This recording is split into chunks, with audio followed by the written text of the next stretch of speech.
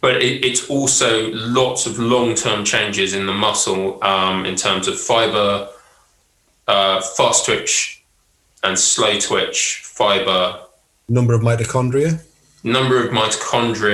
and capillarization. So how well fed the muscles are with blood. That's why rowers who are mostly white men can't jump, because we are literally destroying the explosive potential of our legs. Well, yeah, it's true. It's and also, you know, we don't live in America, so we don't need to play in the NBA to get our way out of poverty. In your case, the poverty of living in London with nice parents, and in my case, the poverty of growing up in Northumbria with nice parents. It was hell, I tell you, hell. That Roman Catholic school, heavy metal worshipping priests. They talk about South Central and gang shootings and all the rest of it, but until you've had to sing "Morning Is Broken" in morning assembly, you've never known fear. I rate "Morning Is Broken." It's a banger. So speaking as someone who actually has to put up with actual school hymns, I don't know if they do that in schools anymore. And when they actually go through the full hymn book, and some of the toneless dirges. Oh, there's some bad ones. There's just bad. I mean, "Morning Is Broken" has a tune. You know, it's definitely up there. "All Things Bright and Beautiful" can yes. Along. "Onward Christian Soldiers." "Onward Christian Soldiers." "Jerusalem." It's a classic. In the canon, there are a lot of bangers, but I just don't think there are enough. Are you saying what you need to do for your teaching job is to put together a Spotify playlist for chapel? No, seriously, if I did that, the head of music would fuck me up. There's no two ways. Okay, there are certain lines you don't cross, and it's like the closest you can ever get to a suggestion about what he played was like, oh, Phil, that was a really nice hymn. I really like that. Yeah, can we have that one again? I'd love to hear that again, sometime this year. Nice one. Yeah. You even just make like interesting choice there, that one.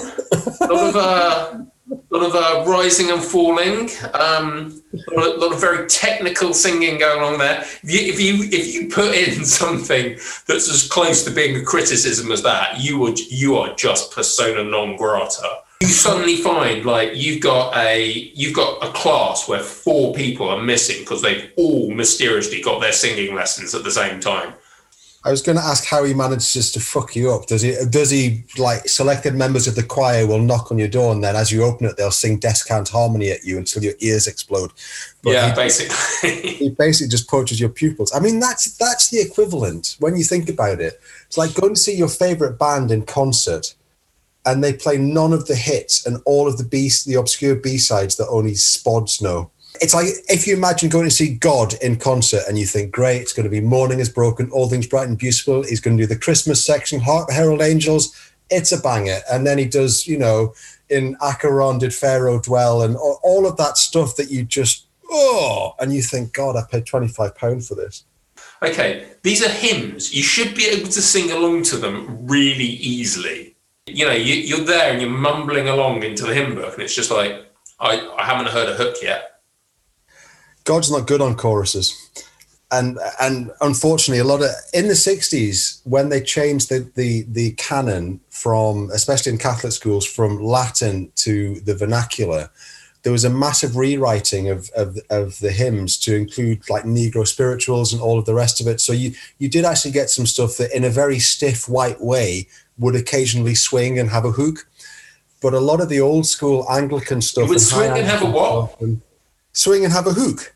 Yeah, Don't do this to me, man. Don't do this. I've got long vowel sounds. You know what part of the world I'm from. I got this for 8 years. What did you say? I'm going to go and get a book. A what?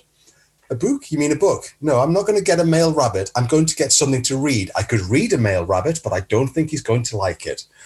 Hook, book, Luke, kook. What is wrong with that pronunciation? Right, how would you say, Haley, darling, I'm going to cook you something wonderful tonight? Haley, darling, I'm going to cook you something wonderful tonight. Cook. I'm going to cook you. Really? You make it sound just so disgusting. Well, it's just, okay. It's just I have long vowel sounds. I'm glad you find that. We should just be putting this out. This is the good stuff. I have long vowel sounds. That's it. I'm proud of where I come from. Middle class Roland's Gill. It was hard. I might say something about have we reached peak pod as a talking point, because everyone and their dog seems to have a podcast at the moment. Yeah, and should we just talk about your vowel sounds and the kind of songs we had to sing at school? I really liked it. Have you ever noticed that God has no choruses? Well, certainly not God in the Church of England. No. Well, even in the Catholic Church, I mean, there are, as you say, there are some bangers, but you go to a Bon Jovi concert, and I have been to a Bon Jovi concert. I have Megadeth and Metallica and all sorts of avant-garde, other weird bands on my conscience. I have to say, you know where you are when he's singing Living on a Prayer. You're in a stadium with 25,000 other people also singing Living on a Prayer. All know the words. They all know the words. And strictly speaking, about 1/3 of the way into that song, a tribesman from the South American jungle, who not only had never heard of Bon Jovi, but had never actually heard recorded music before, would probably know the words to the rest of the song and would be singing along. I think by a third of the way through, your average Amazonian tribesman who'd never heard Western music before and had no concept of communal singing would be belting out the chorus the next time it came round. I think so. I'm going to have to say this. Metallica, I think, are pretty awesome. Okay, Megadeth. This is one of the things. We got a new car a while ago, and it's got digital radio in it, so you get niche station, Planet Rock, and Planet Rock have introduced me to so many bands that I'd never heard, I dismissed, and I just thought they're terrible. Okay. Kiss. I want to rock and roll all night and party every day. Oh yeah. Kiss did not sell 100 million albums by accident.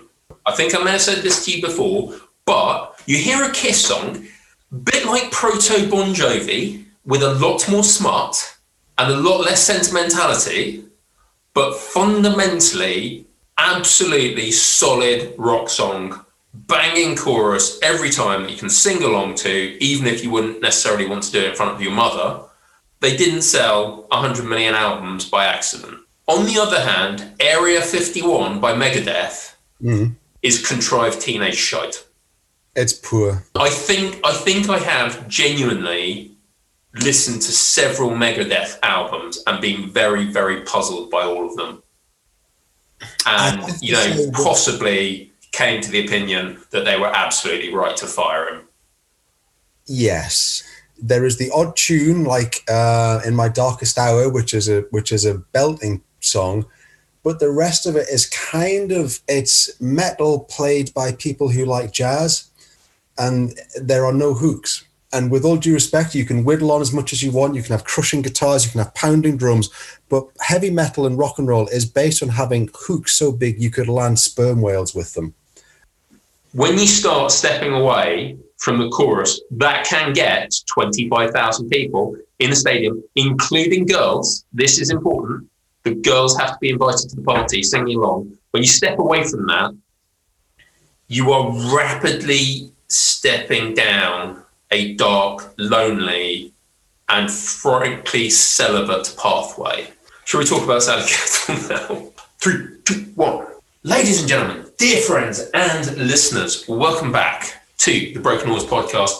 And this is a fairly special occasion because this is our first sequel episode. This is part 2 of 2 of the frankly wonderful Miss Sally Kettle. Aaron.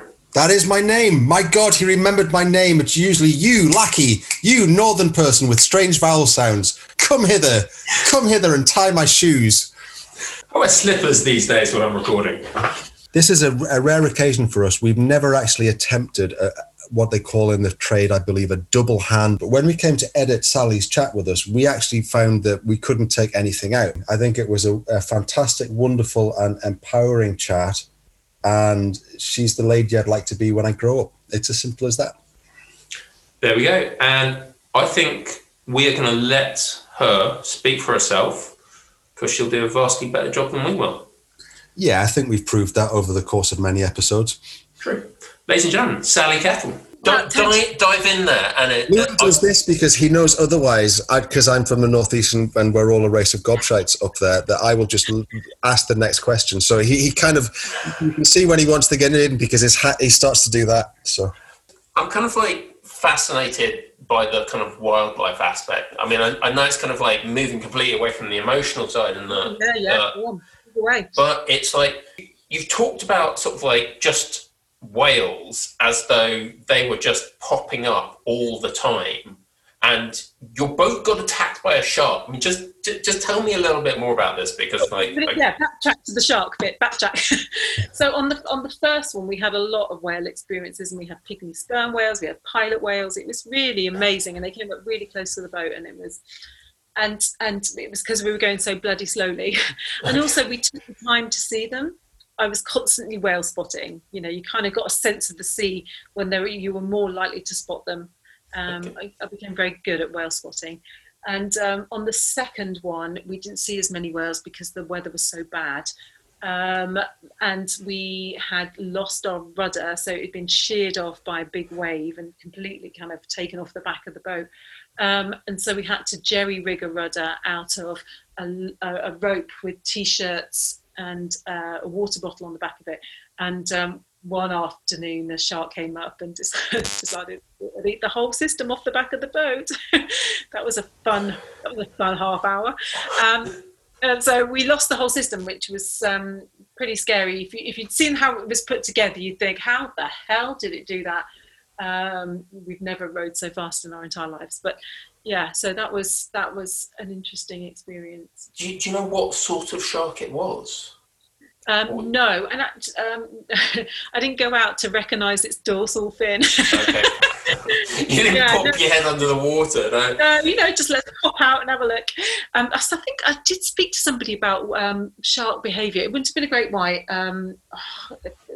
I can't remember now what he'd said. It was very specific. But, you know, if you've got T-shirts that we'd worn, so there's pheromones that are swish-washing in the water, then it's got the T-shirts as well. So, you know, and so a shark is obviously going to see that as a shoal of fish and get caught, and probably got caught up in the rope. So, and, you know, they're strong buggers. So that was exciting. I have actually seen your TED talk where you painstakingly sketched the shark. It's a very accurate representation of did you get the music as the shark came up? Did you actually know it was coming because you heard da-da? I didn't, but it's always funny. No, whenever I tell the story, I say, and this is a lesson for you all to learn, usually to young people. When you're a skipper, nominate somebody else to go out and sort it out. So that's what you do. You nominate somebody else to go out. It's brilliant. Yeah. The perils of captaincy. Yeah. It's lonely at the top. Yeah. Especially when you shove your crewmates out to face the sharks. Yes, it's a hard job. It's difficult for me sending you out to face that shark alone, but I have the moral fortitude to do it. Yes, off you go.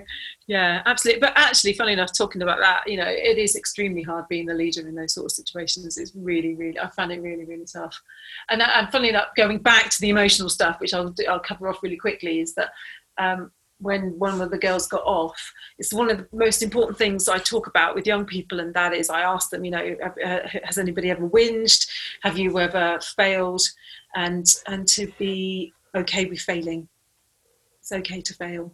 And I can only truly say that I was okay with failing because I failed the first time. And when my friend, who's a really good friend of mine now, got off the boat and disqualified from the race, I think I was the only one in the crew that was not happy about it, but okay with it, because she just couldn't do it. She couldn't do it at the time. She just couldn't do it, and you just have to accept that that's how it was for her at that point, and that we will all be in that situation to a greater or lesser extent, and we have to forgive ourselves and forgive others. Because she was injured and she had to leave, but then she went back and crossed it and got the record, didn't she? She did. She got the record, and I'm so proud of her for that. I mean, we were never going to get the record. It took me ages to get over it. Don't get me wrong. I'm not made of wood. I was like, Yeah, that's shit. But it's kind of, yeah, it's. I'm exceptionally proud of her achievement. Can I just ask before Lewin dives in again? I don't know about on Lewin's side, in Lewin's family, but it's in my family. I have relatives who work with the sea and in the sea. My dad was a deep sea diver back in the bad old days of the 70s and 80s when it was quite a dangerous job. And when we were growing up, he would kind of tell us stories about things that had happened at work, about, killer whales and sharks he'd seen and blowouts in bells and stuff. And it always seemed quite kind of jolly and adventurous, because when you're little, it's your dad and he's big and he's here and nothing's ever going to hurt your dad, sort of thing. And then as we got a bit older, we got a bit more wise about the dangers of what he was doing. We would talk a bit more deeply about it. And he said when he went out to the oil fields for the first time, which was back when they were putting the infrastructure in to get the North Sea oil out to get it to Britain and Norway, it was very like the Wild West. And he said there came a point on his first trip where he realized he could do everything right. His equipment could be perfect. His team around him could be perfect. He could have plotted his dive. He could have planned the work schedule, and he could still go in the water and die. Because the sea is totally impersonal. It doesn't care about you. It doesn't care about your wife at home or your children. You could do everything right and be in the wrong place at the wrong time and not come back. And he said it was incredibly sobering. Yeah. Did you have a point where you had a similar realization, where you kind of went, oh, this was an adventure, but it's really real? Had that on the Clipper around the world. So I'm one of the expeditions I went on after the Rose. I did the last leg of a Clipper sailing trip, and managed to dislocate a toe in New York Harbour, in the harbour in New York, and ended up spending 5 hours in ER in absolute agony, waiting for it to be set. Thought, oh, that's okay. I've had my accident, and then I. Got myself wrapped around the primary winch on a 68-foot racing yacht and almost lost my hand. And that was just off the back end of the Isle of Wight. And that was emotionally traumatizing. One, because I'd snapped my thumb like this. It was kind of dangling. It was like, and also I'd almost gone overboard, the shock of it. And then post-shock, the realization of your impotency on the boat and how you suddenly become a spare part for everybody else, and you're not emotionally and mentally in the right space. So that when we got into a bit of a flattish calm going past Dover, I said to the skipper, just, it's close enough, I'll swim it. And I seriously meant that. I'll just get off the boat and I'll swim there. Just want to get off now, please. Thank you very much. That was truly awful, and the flashbacks after that were quite significant. Actually, it took me a while to get over it, to know how quickly something could go very, very wrong, and to be part of a team who actually were quite emotionally incapable of kind of looking after me. It was very weird. Everybody sort of took a massive step back. It's almost as if, when somebody has cancer and you don't think you can say the right thing, so you don't say anything. And that's how it kind of felt like. Nobody spoke to me. I was ostracized. So you were suddenly on the outside when you'd been on the inside, and what you actually needed was someone to go, it's going to be okay, and engage with you. Yeah, it was really odd, and I think that's potentially the downside of a competitive team, especially that the team that taught me the most, and was one of the most wonderful experiences I've ever had, was a group of women from the armed forces, from each of the armed forces, and they were incredible women. First female fighter pilot, the first female beefeater. These are incredible women, and I think this was potentially where the armed forces can get things quite right. When we went across the Chemin de Liberté, which is the Pyrenees, escape route across the Pyrenees. It's called the Freedom Trail, and I'd gone through this experience, two experiences, one with Jo and her getting off, and another with the Clipper, and quite a few kind of team working experiences that were just not great. And I went across with them, and I'm very frightened of heights, and they were so nurturing and so careful with us, with each other. We were so supportive, and it was a really beautiful feeling. And it's one thing actually my mum did teach me on the row, the very first row, and that's the value of kindness. And I often think that teams forget that. They forget to be kind because the goal is so important. And if anything comes from this, I hope that if I can translate anything from what I've said, is that kindness is key, and you can still be competitive. But kindness saves lives, emotionally and physically.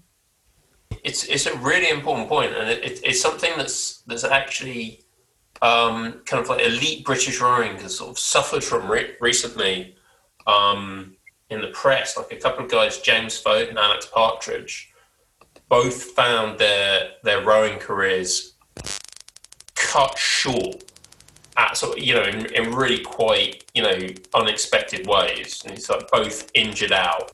And so they were suddenly, one day they were rowers, the next they could not do that anymore. They had to go, and they thought, oh, it's okay.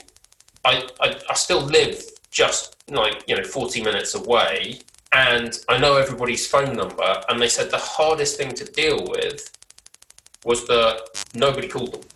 Yeah. And also there was, I think it was Alex Partridge. He said he almost understood why not, because there was too much else going on. He knew he wouldn't have called him in his own situation because there was too much else going on to deal with. And if it wasn't directly relevant to like winning an Olympic gold medal, it wasn't relevant. It was just something. It goes so faster, there's the tiny little incremental gains, and incremental gains is not being kind to your teammate. And actually, go fuck yourself on the incremental gains if it means that somebody ends up coming out of this emotionally traumatized. Frankly, life's too short. And actually, this is something that a lot of people have experienced in the row, that the ocean rows, is that they go so competitive. They want the world record. They'll do anything to get it, and they come back traumatized. That they, one, didn't achieve what they wanted, and two, they were really horrible to each other on the boat. It's like, for what? It's. I don't know. But that sounds like the antithesis of what you went through. It sounds like you surrendered to the experience and what it had to teach you, whereas they are still going, right, I can dominate this experience and bend it to my will, and they haven't quite twigged. Actually, you are a tiny speck on 3,000 miles of ocean. You have no control other than moving the oars back and forward when you can. But I didn't know that at the time. That only comes from retrospection. That only comes from looking back and going, I'm not sure I did that right. So I'm not painting myself in any light here that I went kind of as this, this Zen-like, ocean rowing goddess who went out and was like, I'm one with the ocean, I'm one. I learned the hard way, as we all do. It's just that I've had an amazing opportunity to learn the lessons because I speak about it. And from speaking about it, people have asked me questions, which means I've reflected on it and gone, yeah, why did I do that? And that's important. You've got to look back at what you did to kind of learn the lessons for the future. And I still, we all still make massive mistakes. Yeah. Almost like the best way to learn something is to teach it to someone else. Yeah. Did you crossed the ocean, you then went and did it again, and then you became a professional adventuress, which sounds like something from an 1890s Kipling novel, but also just what I want to grow up to be. firstly, did you find what you were looking for in the adventures? Because I get the sense of a hankering for something or a need for something else in your life. And then when it stopped, was there a period where you came back to what we laughingly call real life, but you had to find your step again, or you had to decompress and come back down to earth? Post-deployment blues, and that is extremely difficult to deal with. And it is. I went on the road because I wanted to change my life. I didn't want it to be part of my life. I wanted it to be life-changing, and it did. It did change my life. And I had, looking back now, some really great successes. I managed to write a book. I managed to get it published. What I really wanted was to be a Blue Peter presenter. That's what I really wanted. And I sort of thought, that in lots of ways this would be the excellent opportunity, because now as an ocean rower, and of course, I spent 10 years banging on the doors of production companies. And, it's all talk about, we really want a female adventurer on the telly. No, we fucking don't, because there still isn't one, right? Have you seen the equivalent of Bear Grylls? Even now, right? I've had to drop that ambition because it's not me anymore, right? I don't want to go out and do Sally Kettle's bungee jumping nightmare from hell, sleeping in the guts of a camel. It isn't what I want. It was what I wanted, but not. I'd watch it, but if it's not what you want, exactly. That's fine. Well, you know what? It's at the time this was quite a few years ago now. It's sort of changed, but the rhetoric from a Discovery producer, content producer, was women don't watch women and men don't watch women. Oh, well, that was to the point. Yeah. So, so that's, there hasn't, name one adventurer, proper adventurer who holds her own on a television, doing this. There isn't one. Yeah. So Cracknell and Fogel got the documentary out of it because he was James Cracknell and he was Ben Fogel, and then everything else, like the Marathon des Sables that he then went to do. And I'm gonna. There's one name, and of course I've completely forgotten. Are you going to be horrible about James Cracknell again? Are you going to get his lawyers involved like he did last time? No, but there was a Blue Peter presenter.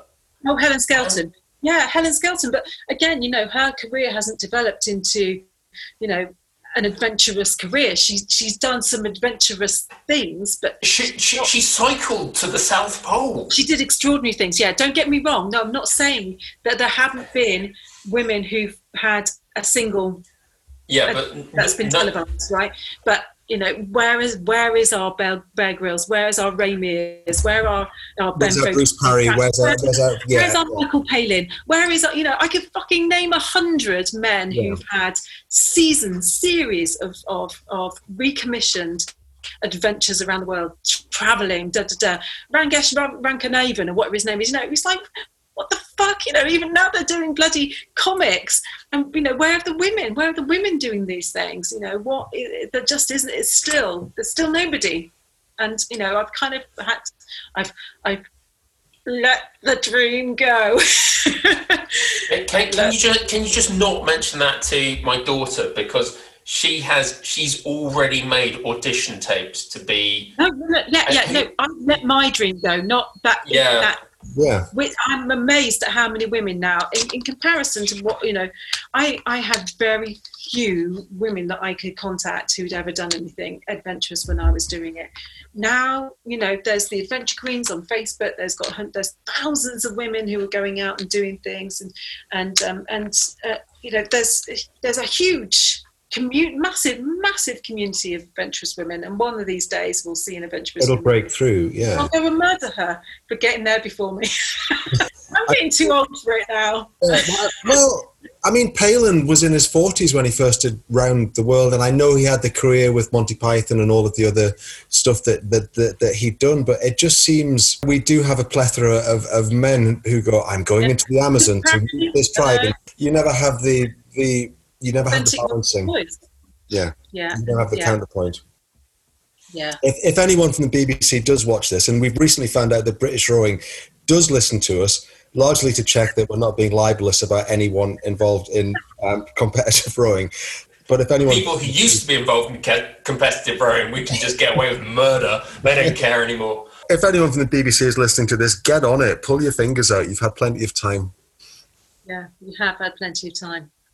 Yeah. What was writing? And when you find out that Bear Grylls' chief expedition leader is a woman. And he occasionally stays in hotels when he's pretending to be inside the guts of a camel, allegedly. How was writing the book? Was that a conscious?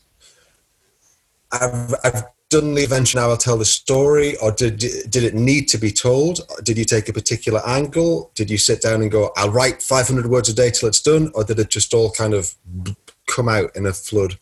I would call myself a creative above everything else, and I just thought, this is, from even the standing back position, this is a really good story. Because what we haven't mentioned is I hadn't really spoken to my mum for nearly 10 years before I rode with her. So, there's a lot of water under the bridge there, and there was a lot going on for us. I told her 6 months before we left in the car so she wouldn't hit me. She was not happy that I was going. It took a long time to repair that relationship, and I had anxiety, and most of the kind of all that eating disorder stuff was based on the relationship with my mum. Really, it's all kind of all interconnected, and so I thought that it would be cathartic for me to write it, and I thought it would be actually a really good story from a kind of a stand back and look at it sort of point of view. And I completely lost my confidence with it. I thought, no bugger's going to read it, and then. Do you remember MySpace? Do you remember MySpace back? I do remember MySpace, yes. Yeah. I had a friend called Joe the Toad, and he was also writing a book, and he was based in Newcastle, and I'd never met him, and his name's Michael. And we kind of became, how you getting on with the book buddies? And he said, "Oh, come up and stay with me. Come up and stay with me in the A69." And I went, "All right then." Never met him in my life. Pitched up at his house. He was a young Santa Claus, and he was such a nice man. And he gave me his spare bedroom. He cooked me dinner, and we sat on the sofa together and wrote our books. And then he introduced me to his publisher, and I got it published. And then the publisher went bust as soon as it hit the shelves in Waterstones, and he buggered off to Australia. So there we are. But it did mean that I got all the copies of the book, and so I've probably made more from my book than any other. Yeah, and if anybody ever decides that they're going to write a book about an experience, you need to do it straight away. And this is one thing that I definitely learned from that experience, is that if you want the authentic voice, do it while you remember it, because now my experience of it is so different from what it was, and the person who wrote it then is very different to the person that is speaking to you now. And actually I'm sort of slightly embarrassed by the person who wrote it, but she was that person then, and I've changed a lot. I completely agree with that. I wrote up the Thames trip immediately after it happened. Since we started the podcast in lockdown, I picked it up again, and I don't actually recognize the person who wrote it, because it's completely different. And I realized that if I start to pick at it and rewrite it now, you remember things in a fresh way when they've just happened, and now you've had all of this time to reflect on it, and you've worked out the lessons through talking about what you've done. You'd write a completely different book. Yeah, and also I was really angry then, and that is expressed on the pages, and that anger was authentic, and that excitement was authentic, and all of that is mellowed, and I'd probably write it with a completely different lens. So I wouldn't trust anybody who writes their autobiographies and later life, because it's never going to be actually how it was at the time. Yeah, the book was really exciting, and I haven't read it through. I haven't read it through since I wrote it, and that's 13 years ago. Yeah. I'm always sort of slightly scared to go back to it. It's like I've done that now, and that was really exciting, and I'm really proud of it. What's really funny is that my book, the cover I designed myself, and it's got me standing in a bikini holding an oar in the air, right? Yeah, exactly, right. Because I wanted to be like the Liberté leading the French troops, with men drowning in my wake. Okay, because at the time, all the book covers were like stern men in stormy waves. right? And I didn't want that. I wanted to be, well, this is a woman out there leading the way. Liberté, égalité, fraternité. Yeah, exactly. Yeah. And guess what? Recently, some girls were reading it on, in a Facebook group, and they said, "We don't like the cover. Looks like it's been designed by a man." You're just like, so I did it for all the feminist reasons then, and now it's kind of completely reversed, and they want the hard, stern, manly-looking books because it doesn't feel like it's been, you're being kind of fawned over.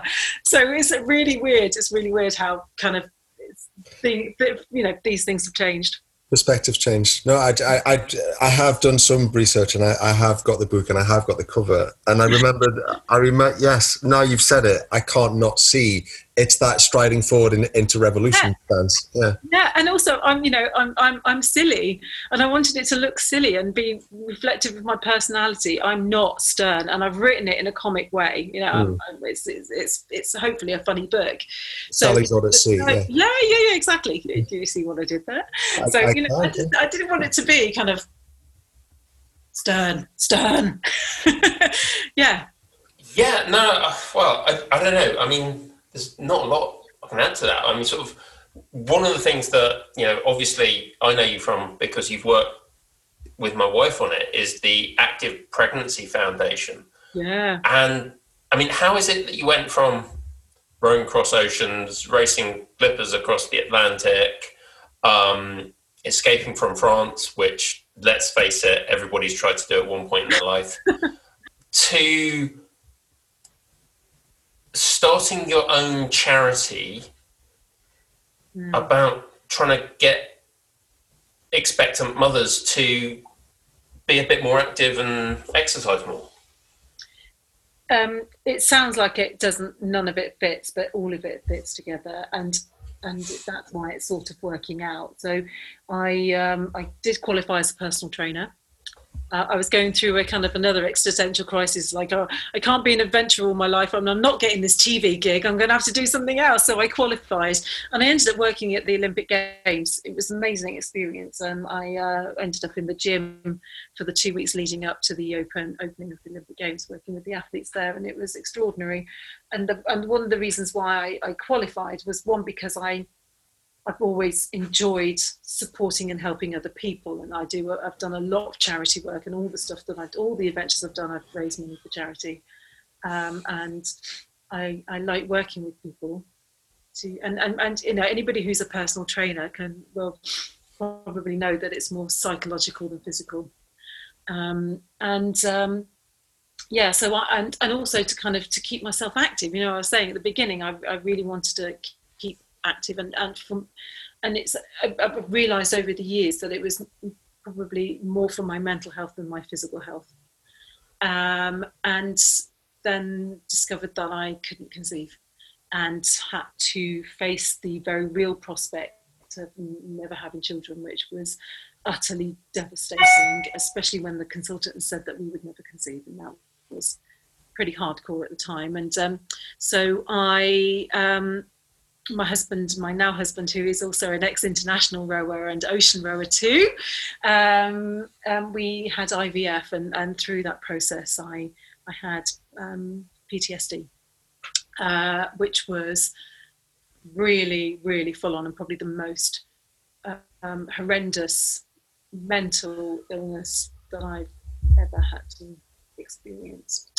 So that was hardcore, and throughout that, I trained. I trained and found that a relief for me. And so when we successfully conceived and I got pregnant, I went to my local gym and I was tossed out of my yoga class. Really? Like, oh yeah. Hold on a minute. Like, I'm a trained personal trainer. This makes no sense whatsoever. And so I kind of got a bit grumpy about that. And I could afford to get a PT, so I did. I got a PT. And the statistics are that it takes up to 3 years for most women to re-engage back into activity after pregnancy. And I was exactly that person. It took me 3 years to get back into it. My daughter's 4 now, and it's so easy to disengage just because of the demands of the physical demands of having a child, as well as the actual demands of having a kid. You know, the childcare, the guilt, the accessibility, the expense, you know, everything like that. And I'm somebody who was an advocate for activity, and I still found it tough. And I started thinking, oh my God, you know, we are actually, I kind of started pulling the timeline together and thinking, so we disengage young women as teenagers from being active. We don't enable, empower and encourage them to stay active pre-conception. And then we actively discourage them from being active in pregnancy and post-pregnancy. So what we're doing is we are physically disabling women through passive, you know, all these passive actions, really.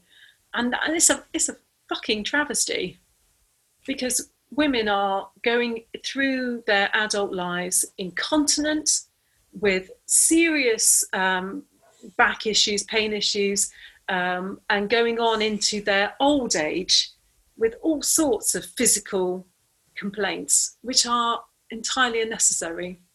And I don't want to, you know, in my 50s have a hysterectomy because I've got a prolapse. You know that's what it is, right? I don't want to be incontinent, you know, and many women are facing these issues because we as a society are not supporting them to stay active and do what, you know, is necessary to enable them to be healthy and physically capable. And it's a travesty. Yep. Osteoporosis is a huge problem for women in their old age, and it's because we don't encourage them to do weight-bearing exercises, and, you know, broken hips. And as soon as, you know, you can't squat anymore, you can't go to the toilet anymore, you know. Yeah. And it's such a shame, and we are perpetuating that behaviour because women aren't able to be role models for the young women in their lives, for their daughters and young women around them. And it has to stop. It has to stop. Yeah, I don't really have anything to add to that, so fair enough. Yeah, I agree with that. Rant over. No, it's not a rant. I have two young daughters. They are both capable of conquering the world. The world probably doesn't want them to do that, and I want them to grow up to think that they can. I'm completely on board with everything you've just said. Yeah. And I see my 4-year-old daughter, she's doing pull-ups, she's doing monkey bars, you know, she's running around, she wants to do gymnastics, and it would rip the heart out of me if she got into her teenage years and felt that she couldn't do that anymore. Societal norms, it would rip the heart out of me. Where do those societal norms come from? Gosh, it's a really, oh gosh, it's so embedded. I mean, you know, you'd have to unpick so much, you know, from our history, you know, from everything from the over-medicalisation of pregnancy and labour, as you know, as soon as it became more of a hospital thing rather than midwife-led kind of activity, women kind of became fearful of giving birth. I know it is a very frightening thing, and it absolutely needs support. But you know, so many women go into pregnancy afraid. Young women specifically are afraid of going out into the local park to train because they're worried about violence. And they should be, you know, and women are being violated against all the time. So, you know, women are going into the world afraid to do things. They're afraid to do things. I think it's every 3 days for actual death, but a woman will be attacked every 6 minutes. It's unfortunately, it's an epidemic across all genders and sexes in the UK at the moment, and the safeguarding institutions that are in place are not robust enough or up to speed enough to cope with it. But it does impact women and young girls more, because if you're raised fearful, you're raised to think that the world is a scary place. And let's be honest, it can be. You had the back of your boat eaten off by a shark, but the experience of having the back of your boat eaten off by a shark gave you a thicker bark, and you did it anyway. And that's the point, isn't it, surely, that yes, it's a scary place, but if you just stay in your house, within the four walls of your house, you'll spend the rest of your life terrified. You won't live it. You won't wring it dry. You won't fulfill yourself. Yeah. And then there's, there's peer pressure. There's, the pressure to be thin. I know that's changing quite a lot now in terms of fitness, but again, these are exaggerated forms of both those things. It's not activity for activity's sake, just to kind of like just to stay fit and active. It's about being super fit or super thin. It's all at the extreme ends of everything. And I've always been an advocate of, I want to lead a long and healthy life, and that doesn't mean I have to be extremely fit. I just need to be strong enough so that when I get into my old age, I'm still capable and I can still care for myself, with as a little injury as possible. It's an extremely complex issue, and one that's going to be very difficult to unpick.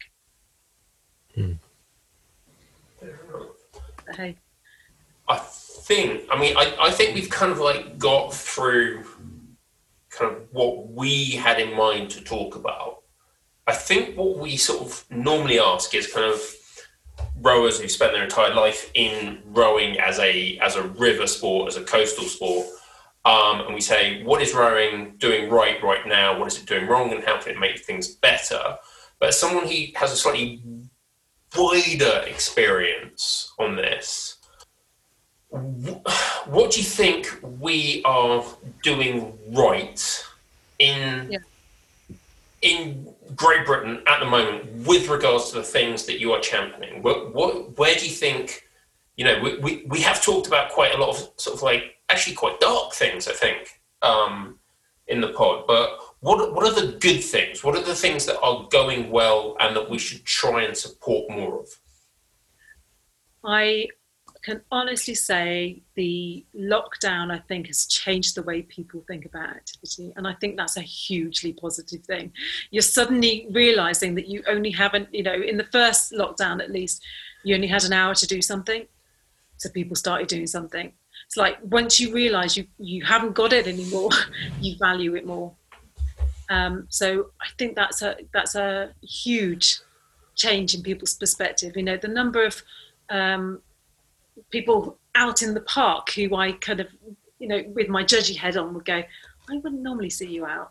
We're out and are out. And the way we perceive our health as well because of COVID and how COVID targets a certain demographic of people has changed the way that we as a society, I think, are viewing our health and how to tackle it. And I think there are a huge number of organisations who are working towards kind of highlighting activity over exercise in sport and saying, be active. You don't have to be sporty. You don't have to be exercising. It's not about the gym if you don't want that. But if we do get stuck in, and that's something that we talk about at the Active Pregnancy Foundation, is it's not about exercise and sport. It can be if you choose that for yourselves. But activity can be as simple as going for a walk.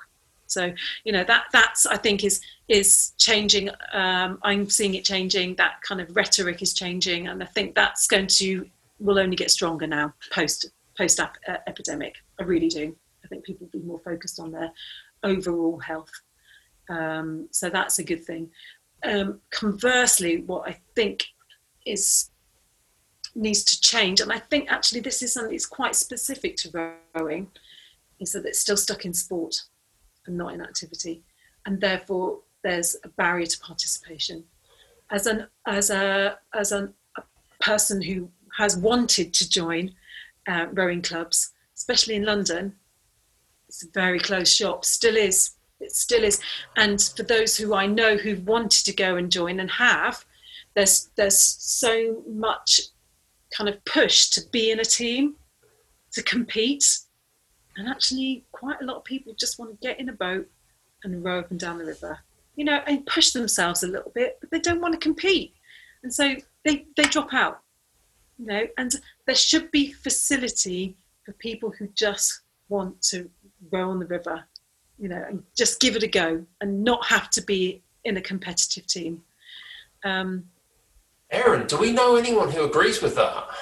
Yeah, we know a blonde-haired giant of a man with a chest like a Cooper's barrel, which has 3 Olympic gold medals on them, called Andy Triggs Hodge. Yeah, really now. Well, he came on the podcast and said, "Oh, just call me Hodge," and I went, "No, I can't. It's like God saying, call me mate." He feels exactly the same, that rowing has become a performance sport rather than a participation sport, and even though he is, you know, one of the world's finest oarsmen historically, he did it because he loved it and he had fun doing it. And he sees that a lot of that's been lost all the way down and all the way through. Yeah. And because it's all performance led and the performances usually funnel up into key event, we lost so much of just taking a boat out and ragging it up and down the river for fun. Yeah. You know? Which is the whole reason why we do it, because moving a boat is great. Yeah. You know? And I'm sure there are enough people within the, you know, the sport, within the community, who actually be very happy to go out, you know, in the launch and just support that sort of activity. Yeah. It's not the focus of the competitive, London specifically, competitive clubs. Agecroft was very competitive, you know, tying up in Newcastle. I mean, they're great clubs and they do good work within the sport. I think one of the things he's working on is trying to bring back more participation with the, is it Rother Thames, Lewin? I think it's Thames Tradesmen. So he's at Thames Tradesmen. They've got this thing going on called the Rovolution. And I was literally just trying to find it on Twitter now. But yeah, he's, I mean, it's... yeah, I mean, there's this whole idea of just like doing something. You can do it. You can, you know, do things competitively, but also just have just have a thrash. Just like go up and down a river, or just up a river for the fun of it, under your own steam on a boat that needs a paddle. Yeah. Just whatever it is. And just see how it goes, and you know, wear fancy dress if you feel like it. There's quite an interesting story about him wearing was it a pirate? No, he was Snow White, and there were 8 women in the boat with him who were dressed as the dwarfs. Well, that sounds really, really fun. Yeah. Yeah, but again, you know, how many black kids do you see in a rowing boat going up the river? How many disadvantaged kids do you see in a rowing boat going the river? You know, I work with the Fulham Reach and the Lee. Yeah, so Fulham Reach actually hosts the London Sports Trust, and who I'm a trustee for, and the they have local kids come, but that's two rowing clubs, right, in the whole of the UK. So, you know, they need to look at the demographic and look at the opportunities that they're giving to kids who wouldn't have access to it. I had never heard of rowing when I was at my school, and I you know, I was lucky enough to, you know, get into private education. But I came from a council house upbringing. My mum and dad were in their teens when they had us as kids. You know, I've never even heard of it. I mean, what people rowing a boat and race? Oh my God, this that makes no sense to me. You know, so you know how it's you've got to open it up. You've got to open it up, and only by doing that can you see true potential and target those people who you never anticipate ever wanting to do it, and some of them will be great. I think that's a valid point. In this country, the way that the sport is presented, it is freighted with a lot of historical class Yes. bases. But if you actually go beyond the official narrative, there is a long history of working class rowing that you never actually get to hear about. People like Harry Clasper and those kind of people who weren't allowed to compete at the Henleys and the showpiece regattas because they were seen as tradesmen. Yeah. And back then you had the whole gentleman, amateur and trade thing. So yes, if you want Britain to be successful internationally in sports, which is what a lot of sport is driven by now, you have to. The more opportunities you give to people that don't come from the traditional backgrounds, the bigger your talent pool is, and if that's your only driver, that's fine. But by doing that, you also open these experiences up to people that will enrich their lives and open their lives up too, even if they don't win gold medals. And just having the women's race and the boat race, right? Role models. How long has it taken just to get the women to be able to participate in the same fucking race? I mean, God, it's like, hello, drag you up from the dark ages. Anyway. No.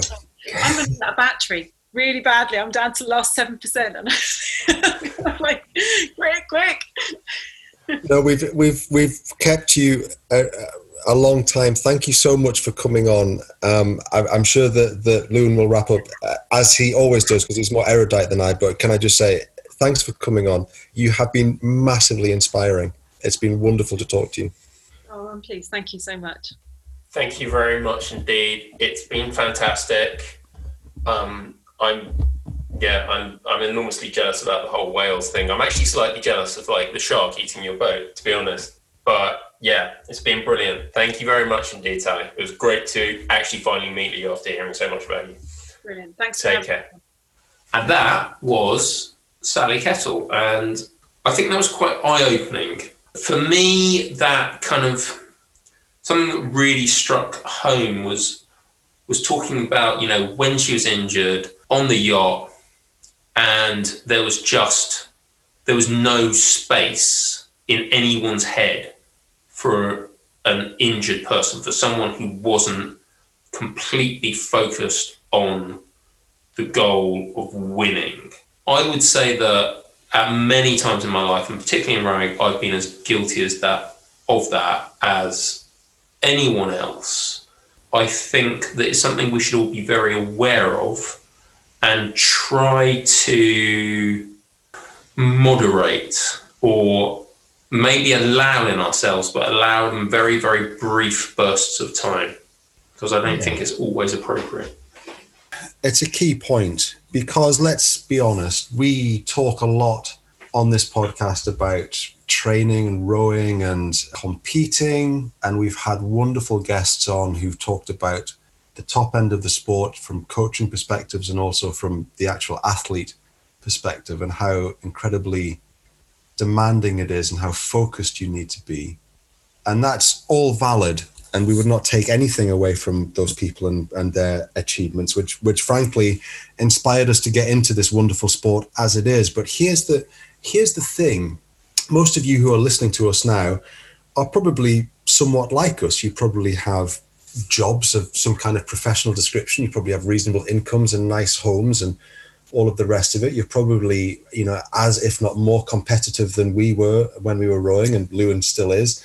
You probably followed the same path about if you want it, you have to work for it and you have to strive every single day. But when the final curtain comes and it all comes down, the amount of money that we made in our lives will not make much difference. The size of house that we lived in will make literally no difference. All of the things that we tend to put out as being achievements externally in such an externally driven world will not actually count for anything. They will not go into the grave with us. They will not be burnt alongside us in the cremation chamber. The only thing that will be left of us among the people that we knew are how we treated them and how we made them feel. And if we made them feel like shit, that's what they're going to remember. So saying that, as Sally did, that kindness is everything when you get down to it, it's so simple, but it's such a powerful concept. I think we can be too easy to forget that. I think people in life quite often can be too easy to forget that when they are driven by goals. I'm not going to condemn goals or condemn a degree of selfishness. But I do think you need to be aware of your own selfishness. And I do think you need to be very much in touch with where that leads you and how often you display it. Yes, because when the end justifies the means, as we know through looking through history, when the end justifies the means, you start getting into some very dubious moral and ethical territory, I think. And I think what was key about Sally's stories about her adventuring, which is frankly wonderful. And if I had any athletic ability left, I would be heading for the Atlantic to spot whales and for Loon to be eaten by a shark in short order. I'm sure his wife wouldn't miss him too much.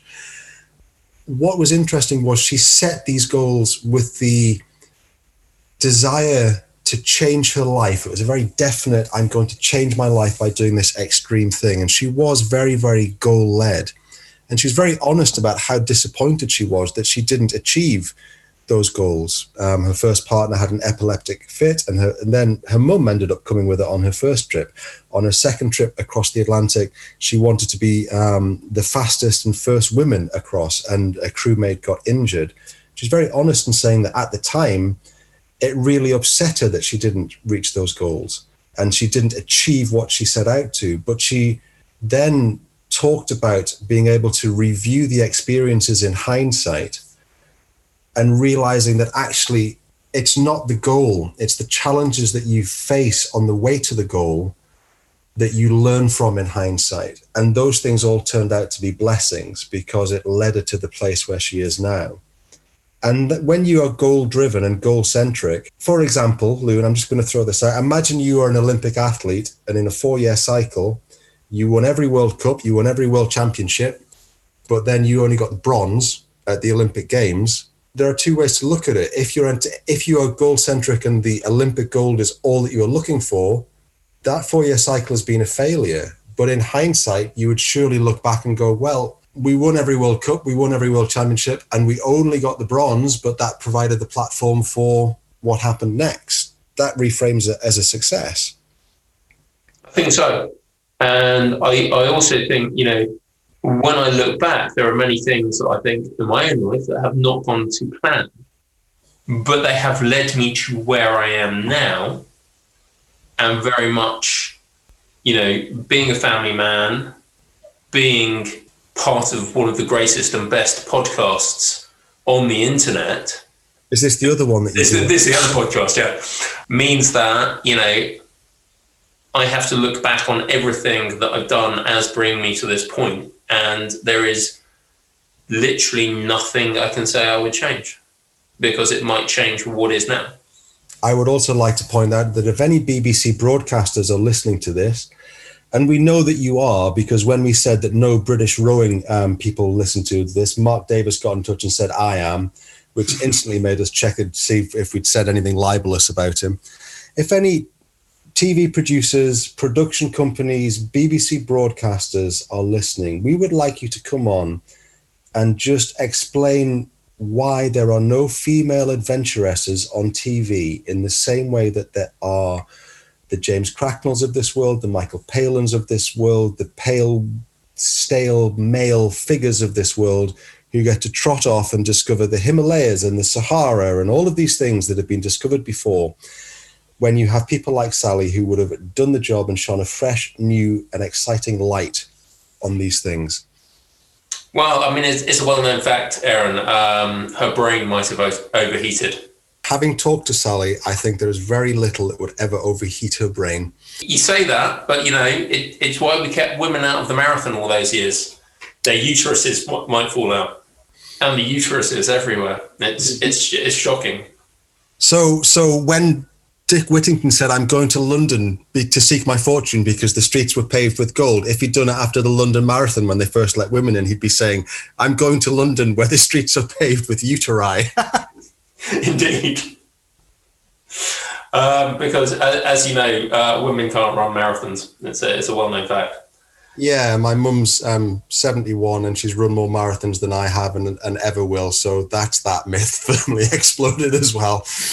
Does she still have the uterus? I don't know. She said she found me outside Tesco's and you know, apparently I was there the next day when she went back, so she just took me home, so I couldn't possibly comment. Fair enough. Yeah. Yeah, but no, Sally Kettle, quite a remarkable lady, and a very, very interesting podcast that we commend to this community of podcast listeners. Indeed. We may have reached peak podcast, but let's be honest, there's only one worth listening to, and that's Patricia Carswell's and also Rebecca Caro's. And then if you've done that, come and listen to us, because we'll just talk rubbish about my vowel sounds at some point. Ladies and gentlemen, thank you very much and good night.